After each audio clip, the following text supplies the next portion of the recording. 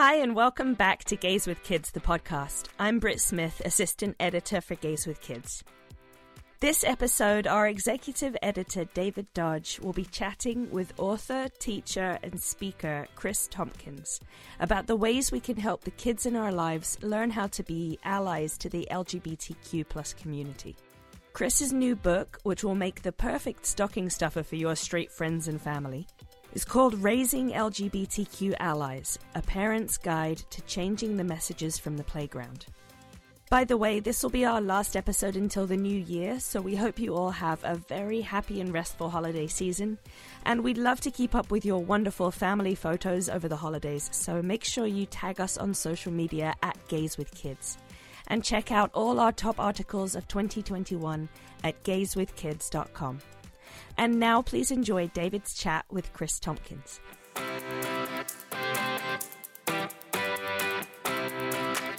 Chris Tompkins, welcome to the podcast. Yes, thank you for having me, David. It's good to be here. So, why don't we actually just jump right into the book that you've decided to write, Raising LGBTQ Allies. Can you talk a little bit about your inspiration for writing the book? Yeah. I feel like the book decided to have me write it because it really came from my own experience of my family. I've been out all of my nieces and nephews' lives out of the closet. I live in Los Angeles, they live in Arizona, and so I was at a family function, and my 6-year-old nephew at the time asked me if the girl at our family function was my girlfriend, which led me down this whole kind of new journey of uncovering the nuances of familial homophobia. So that was really the impetus, was his question. Yes, so you wrote a post for Gays with Kids, I think it was back in May, How Young is Too Young to talk about kids and sexual identity, or we featured your book in a post. Yes. And so you talk about the shock that you went through when you realized that your nieces and nephews didn't know about your sexual orientation. Yes. So can you walk through a little bit of how that kind of spurred you to try to do something about it? Yeah, of course. Yeah, thank you. It's a really great question because I realized there were kind of two kind of focal points, with his question, is that I teach social emotional learning, so I work with kids, and I'm also an uncle, so I have 5 nieces and nephews, and I've realized in my time working with young people, and I'm sure a lot of your listeners can relate, is that kids, they'll ask questions that catch us off guard, and I think that for me, I really didn't, up until that point, I didn't really think about the conversations that I really wanted to maybe have with my brother and my sister and the other family members of my life. I have a big family, a lot of cousins with kids. And so it helped me to realize I have a role as an uncle to kind of help with my nieces and nephews, even though I live in another state. And so if I haven't brought home a partner, visiting, or if I'm single and not in a relationship, where are they having these conversations? So I really had to look at myself in a different way. Not just kind of Uncle Chris who comes to town and, has fun. I also wanted to really instill in them a sense of who I am as an authentic person, which I think that, one of my messages from the book is that we're all teachers as parents, as caregivers, and we teach through our demonstration. And so what was I demonstrating up until, that point? And it really helped me to see kind of the nuances of just how the societal messages that we all absorb throughout our lives, and how those really inform children's questions. So even my nephew asking me that question helped me to see the pervasiveness of heteronormativity, which a lot of kids just unknowingly are absorbed in just by virtue of being in a dominant culture. Absolutely. So in October, we celebrate National Coming Out Day. And so it's a good opportunity for us to all kind of sit with the importance of coming out and the resonance that it still has on people, both to inspire other people to do the same, but also on, our colleagues and our family and our friends that it's such a big thing to be out and stay out. So I think it can be surprising, like you're saying, like, even though you're living your life out and proud, not hidden at all, but that there's extra steps that we need to take to help maybe those around us who think of themselves as allies integrate it more fully into their lives and into their families. Right. So what was that kind of initial conversation that you had with your sister after you realized that she maybe hadn't been having those sorts of conversations yet? Yeah, it's a great question, because I think what I found in my experience of talking with not just my sister, but a lot of people, friends of mine who have kids about the same age as my nephew at the time, and most of the parents that I spoke to were, they maybe they thought about it, but they didn't know what to say, or they were kind of waiting for maybe them to get older. They thought they were too young. 6 was kind of too young, which really my whole point was that I was 6 when I knew that I was gay. And so I really believe that children, and that's what I write about in my book, is that, children are learning about themselves, their gender identity, their sexual orientation at very young ages. And they may not consciously be aware of their identity, but they're still going through that natural, normal process of development. And so a good measure, and I've said this a lot, like just in the recent conversations that I've had, is that if children are young enough to ask questions, like when they're starting to ask those questions, that's when we're really able to have the conversations with them. So, a lot of the pushback that I did receive from my family was that, oh, they're too young to understand. And, for me, that was really like mind blowing, because I was like, well, understand what?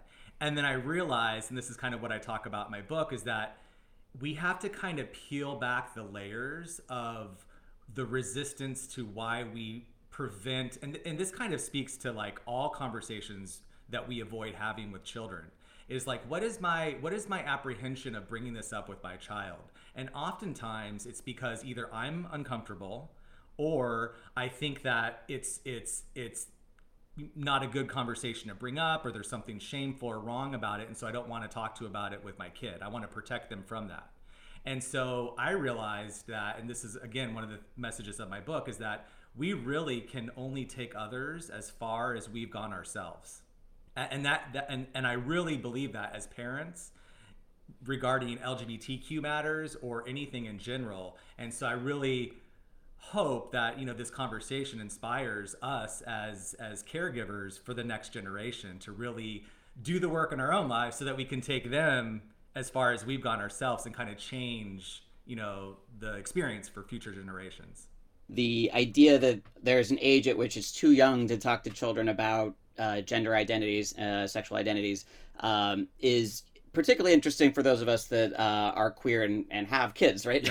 Yeah. So it's like, let's say you're in like a same-sex relationship and you're raising kids, so the logic then would extend to being, okay, so are you just supposed to not talk about your relationship or the nature of it, or so it's kind of it kind of loses any sort of logic if you are supportive of LGBTQ families and our right to have and raise kids. It's like, we're obviously needing to talk about the nature of our relationship and how our families are different from an incredibly young age. And so if we can do it, so can our brothers and sisters and parents and friends and colleagues. And it's critically important that they do, as you talk about very eloquently in your book. So how is your relationship with your nieces and nephews now? And what you can kind of model what you did to kind of get them to understand who you are and your identity? Yeah, so thank you. I appreciate that question, because I really, I'm sure like a lot of your listeners who maybe aren't necessarily parents themselves, but like I love being an uncle, and I really, God bless parents, because I feel like parenting is no easy feat, and so I really appreciate the opportunity that I have as an uncle, because I think I've learned a lot about myself. And so this question that that I talked about happened in 2015, and so it's been 6 years since my nephew asked that question. And so he was 6, now he's 12, and so I say that because it's been a 6-year journey of me having conversations, talking to them. This book I wrote is my experience of being an uncle and having the exact conversations that I write about in my book. And it's also my experience of teaching, working with kids, being in the classroom. And then I worked at a gay bar for 11 years. And so kind of seeing the effects maybe of not being able to have conversations and what that can sometimes turn into as far as like, drugs and alcohol and that kind of thing. And so really my relationship with my nieces and nephews was strengthened by my nephew's question, because it helped me to help them talk about their questions in like a safe space and a safe way, and to be able to know that I'm a safe person that they could come to, because maybe their kids, like my niece as an example, she has a friend at school who's gay, And so she was able to talk to me about that and talk about what his experience is like, and, you know, the dress codes that they have at their school and how that kind of is uncomfortable for some of the kids. And so we're able to kind of have these conversations in a way that I don't know that would have happened before that my nephew asked that question, because it was a blind spot. It was a blind spot that I had. And, you know, and it's I think gonna only get harder for our you know, straight brothers and sisters and colleagues and friends to avoid having these conversations, especially. So here I live in New York City, and friends of mine that have kids in the school system here, you know, they are now introducing themselves with their gender preferred gender pronouns. It's you know, so if you haven't been raised around that or understand what that is, obviously you're going to come home and want to talk to your parents about it. Many of whom were just as confused about it as their kids, right? So if you have, so it's this thing where I think it's a necessary education that a lot of the straight people in our life need to take into consideration, that they need to be getting a little bit of education about this, and that's obviously where your book is trying to come in. Yes. So let's walk through specifically some of the discrete pieces of advice that you give to just anyone that's trying to raise kids that are, you know, allies to the LGBTQ and, you know, broader community. And then we'll get a little bit into some of your advice specifically for most of our listeners are, you know, likely gay dads. Yeah. So we'll get into some stuff that they can do to advocate as well. Yeah. Thank you. I appreciate that, because I think it's really helpful to have like specific things, you know. I think the first one, and I share this, and this may sound a little like lofty, but I really think it's important to, and the subtitle of my book is called A Parent's Guide to Changing the Messages from the Playground. And the messages from the playground is an analogy that I use to talk about the dominant societal messages that we receive. So I guess the first real tip is that I invite people to consider that we've all, no matter who we are, where we come from, we've all played on the same playground.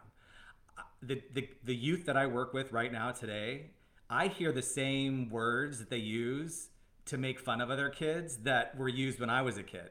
So yes, we've changed, and times are changing for sure. And we're part of a collective system that we pass things down generationally. And so it really, I think, takes a specific level of awareness to realize, like, okay, we've all played on the same playground. So there are some messages that I receive that my kids maybe are receiving. And so I ask, you know, questions like, what are things that kids, you know, call other kids at school, or, you know, start to kind of have that open dialogue by asking questions with kids. And a caveat to that is that just because they're unwilling to answer doesn't mean that we don't continue to ask the question.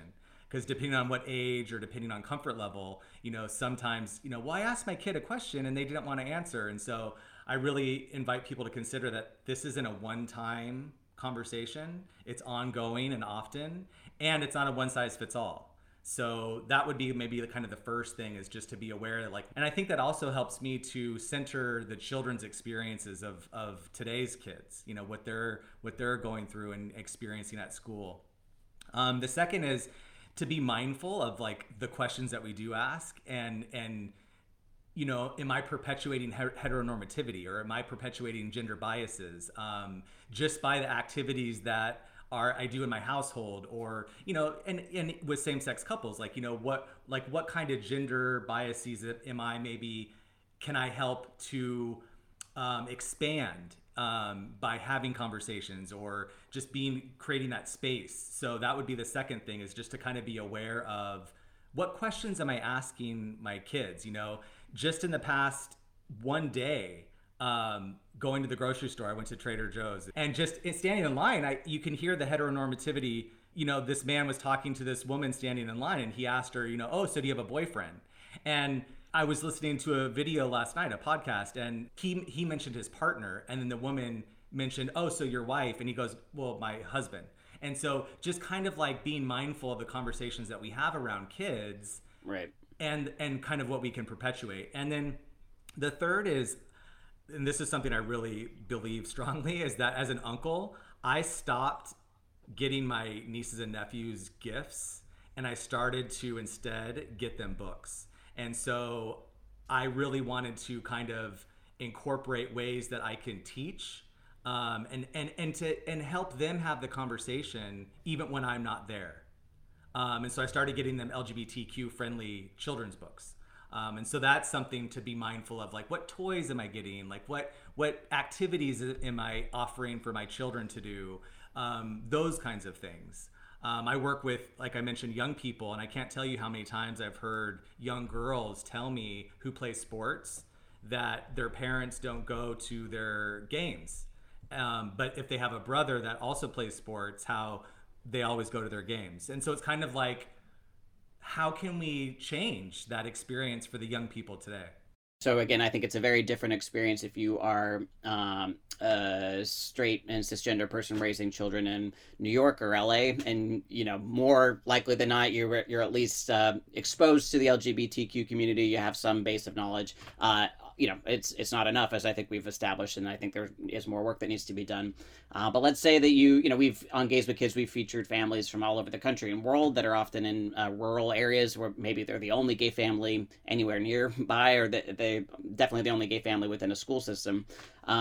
So how would your advice differ for people that are maybe in a slightly more conservative area, and they, maybe they can't walk right in and just demand, all these changes, or people might not be as receptive, for instance. Yeah. So what kind of things could people take as a first step? It's a really good question.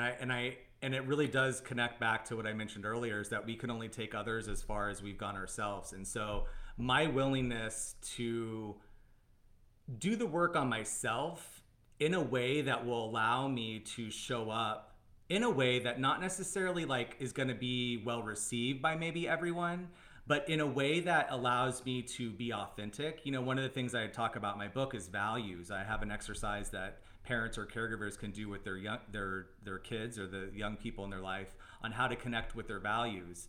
Because I think our values are really important when it comes to these kinds of conversations, and especially if there are families who do live in rural, communities. I'm from Arizona. There are some parts of the state that are very this is not, acceptable, and I still have those conversations. And so I think that this is what's so, I think, great about having open and honest conversations with children at a young age, is because we may not see the outside reflect back to us what we want, but if we're really standing in our values, that's what we're demonstrating to the kids in our lives. And that, I think that's the most important, is that if I come from a family and this is my family's values and this is what I want to instill in them, kids are going to go to school, and unfortunately bullying still exists. And so it's not that I can maybe prevent anything from occurring, but I can at least have conversations with my kid, check in with them, model to them what it is like and what I can do. And also, like I mentioned, look at my blind spots, look at what I maybe I'm a little uncomfortable to assert myself, because I don't want, that goes back to my core messages from the playground of not wanting to be rejected, or, so I do think that just by virtue of being a family, a same-sex family in a rural community, is sometimes going to require that you kind of do make those concerted efforts to kind of go against maybe the dominant messages that the community, has. I talk about heteronormativity is it's like humidity. You can't necessarily see it, but you can feel it, and it's like a force. And so to be able to stand in our authentic truth, not from a place of I need to prove, but from a place of this is my authentic self, I think that's like energy that's received. And we may not see the results the next week or the next day, but we're teaching the young people in our life. I've always thought it was really humid in a Trader Joe's, so that makes a lot of sense. Yeah. So let's talk a little bit more about your background. So you teach, like you've said, social and emotional learning to youth. What kind of got you into that line of work? What got you interested in doing that? Oh gosh, that's a really big question. So I'll kind of try and give you the short version, is that so there's a woman named Louise Hay. I don't know if you've heard of her, but she wrote a book called You Can Heal Your Life back in the 80s. And she used to work with, specifically when the AIDS crisis first hit in Los Angeles. And so she used to do a lot of work with people who had been affected by the AIDS crisis, and no one knew what to do. And so she would do a lot of healing works, and her whole message was about self-love. And so I read that book. I came across that book at a library about maybe 7 or 8 years ago. And it completely just changed my perception of what I could do with my advocacy, because I've been an LGBTQ advocate since I came out of the closet. Like that's what brought me out to Los Angeles. And so reading her book, I was like, if I could help give this information to young people at a young age, then it could change the coming out process for a lot of young people, the message of self-love and self-care. And so interestingly enough, a woman started an organization, Social Emotional Learning, with the principles of Louise Hay's teachings. And I did a teacher training here in Southern California. And so they were looking for facilitators for this program. It's called Tilly's Life Center. And we teach, so that really kind of the merging of the two things. And so the curriculum that we teach is kind of based in this message of self-love. So that's kind of what really helped me started. So and just to kind of a caveat to that is that the curriculum is mostly taught at schools. And so when I came on board, it was very heteronormative. And so a lot of the work that I was doing in Los Angeles was at the LGBT Center, working with homeless youth, working at Los Angeles Juvenile Hall to work with LGBTQ incarcerated youth. And so a lot of the lessons that we were teaching were kind of based in this heteronormative kind of boy girl, like that kind of thing. And so I worked with them to kind of make it to where it's like for every young person. I gotta say, you're putting to shame the other gunkles out there that are not devoting their lives to improving the lives of youth. It's very impressive. So again, your book is directed, I think, at everyone and how to help them kind of integrate this technique of helping raise children that will turn out to be LGBTQ allies. But, so within our own communities, I think that we can take that lesson and extend it to any number of things, right? Yes. So if we're two gay dads, maybe we need to be learning how to be better allies to the trans community. We need to learn how to be racial and gender advocates and allies ourselves, and also educating our kids to do that too. So what kind of learnings can queer and trans parents who maybe read your book and can understand and hope, we don't really have a choice but to do our best to make our children allies, because it is the nature of our family. But what can we do to take the learnings from your book and extend it to other areas? Yeah, I think that's a really great example. And if I could share, I think that this hopefully answers your question, is that I recently had two parents reach out to me that they adopted not same-sex couple, but male, female, husband, wife. They adopted a young child late in life. So they've had 3 kids, they raised them, and their child now their adopted daughter's 13, and she's gone through a lot of challenges at school. And so they reached out to me because they read my book, and one of the things that they both said is that, I don't know if you've ever heard of the term bionormativity, but it's something that speaks to children who are adopted. And so kind of their experience of what the kind of biological family structure is supposed to look like. Sure, and so for her, a lot of her challenges have really come from going to school and seeing a lot of the parents who pick the other kids up, her classmates up from school, and not looking like her family doesn't look like a lot of the other kids' families. And so she's gone through a lot of difficulties. And so I share that because they reached out to me and said that although their child, to their knowledge, isn't necessarily LGBTQ, they were able to incorporate the same understanding, because I talk a lot about, I mentioned the messages from the playground, and so it helped them to see their daughter, oh my gosh, like we understand now what your challenge is, whereas before maybe it was more like, oh, she's being resistant, or she's acting out, and so now she's in therapy, and it was really like eye-opening to see, like, oh my gosh, this is what her experience is like, living in a dominant culture with parents who maybe aren't as old as, or who are, her friends' parents are younger than her parents, because like I mentioned, they're older.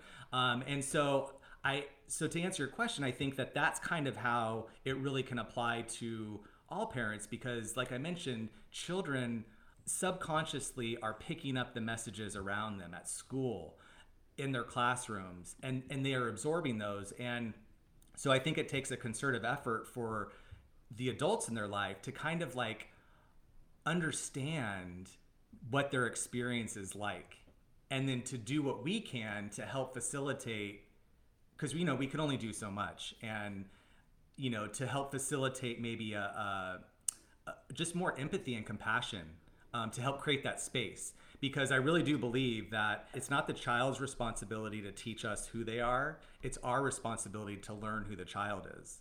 Well, thank you again so much, Chris Tompkins, for being here. The book, again, is Raising LGBTQ Allies, A Parent's Guide to Changing the Messages from the Playground. I think it will make a great stocking stuffer this year for your straight friends and family. Thanks again for being here. Everyone pick up a copy, and we'll hope to see you on a future podcast. Yes, thank you so much, David. It's been great to talk to you. Thanks, Chris.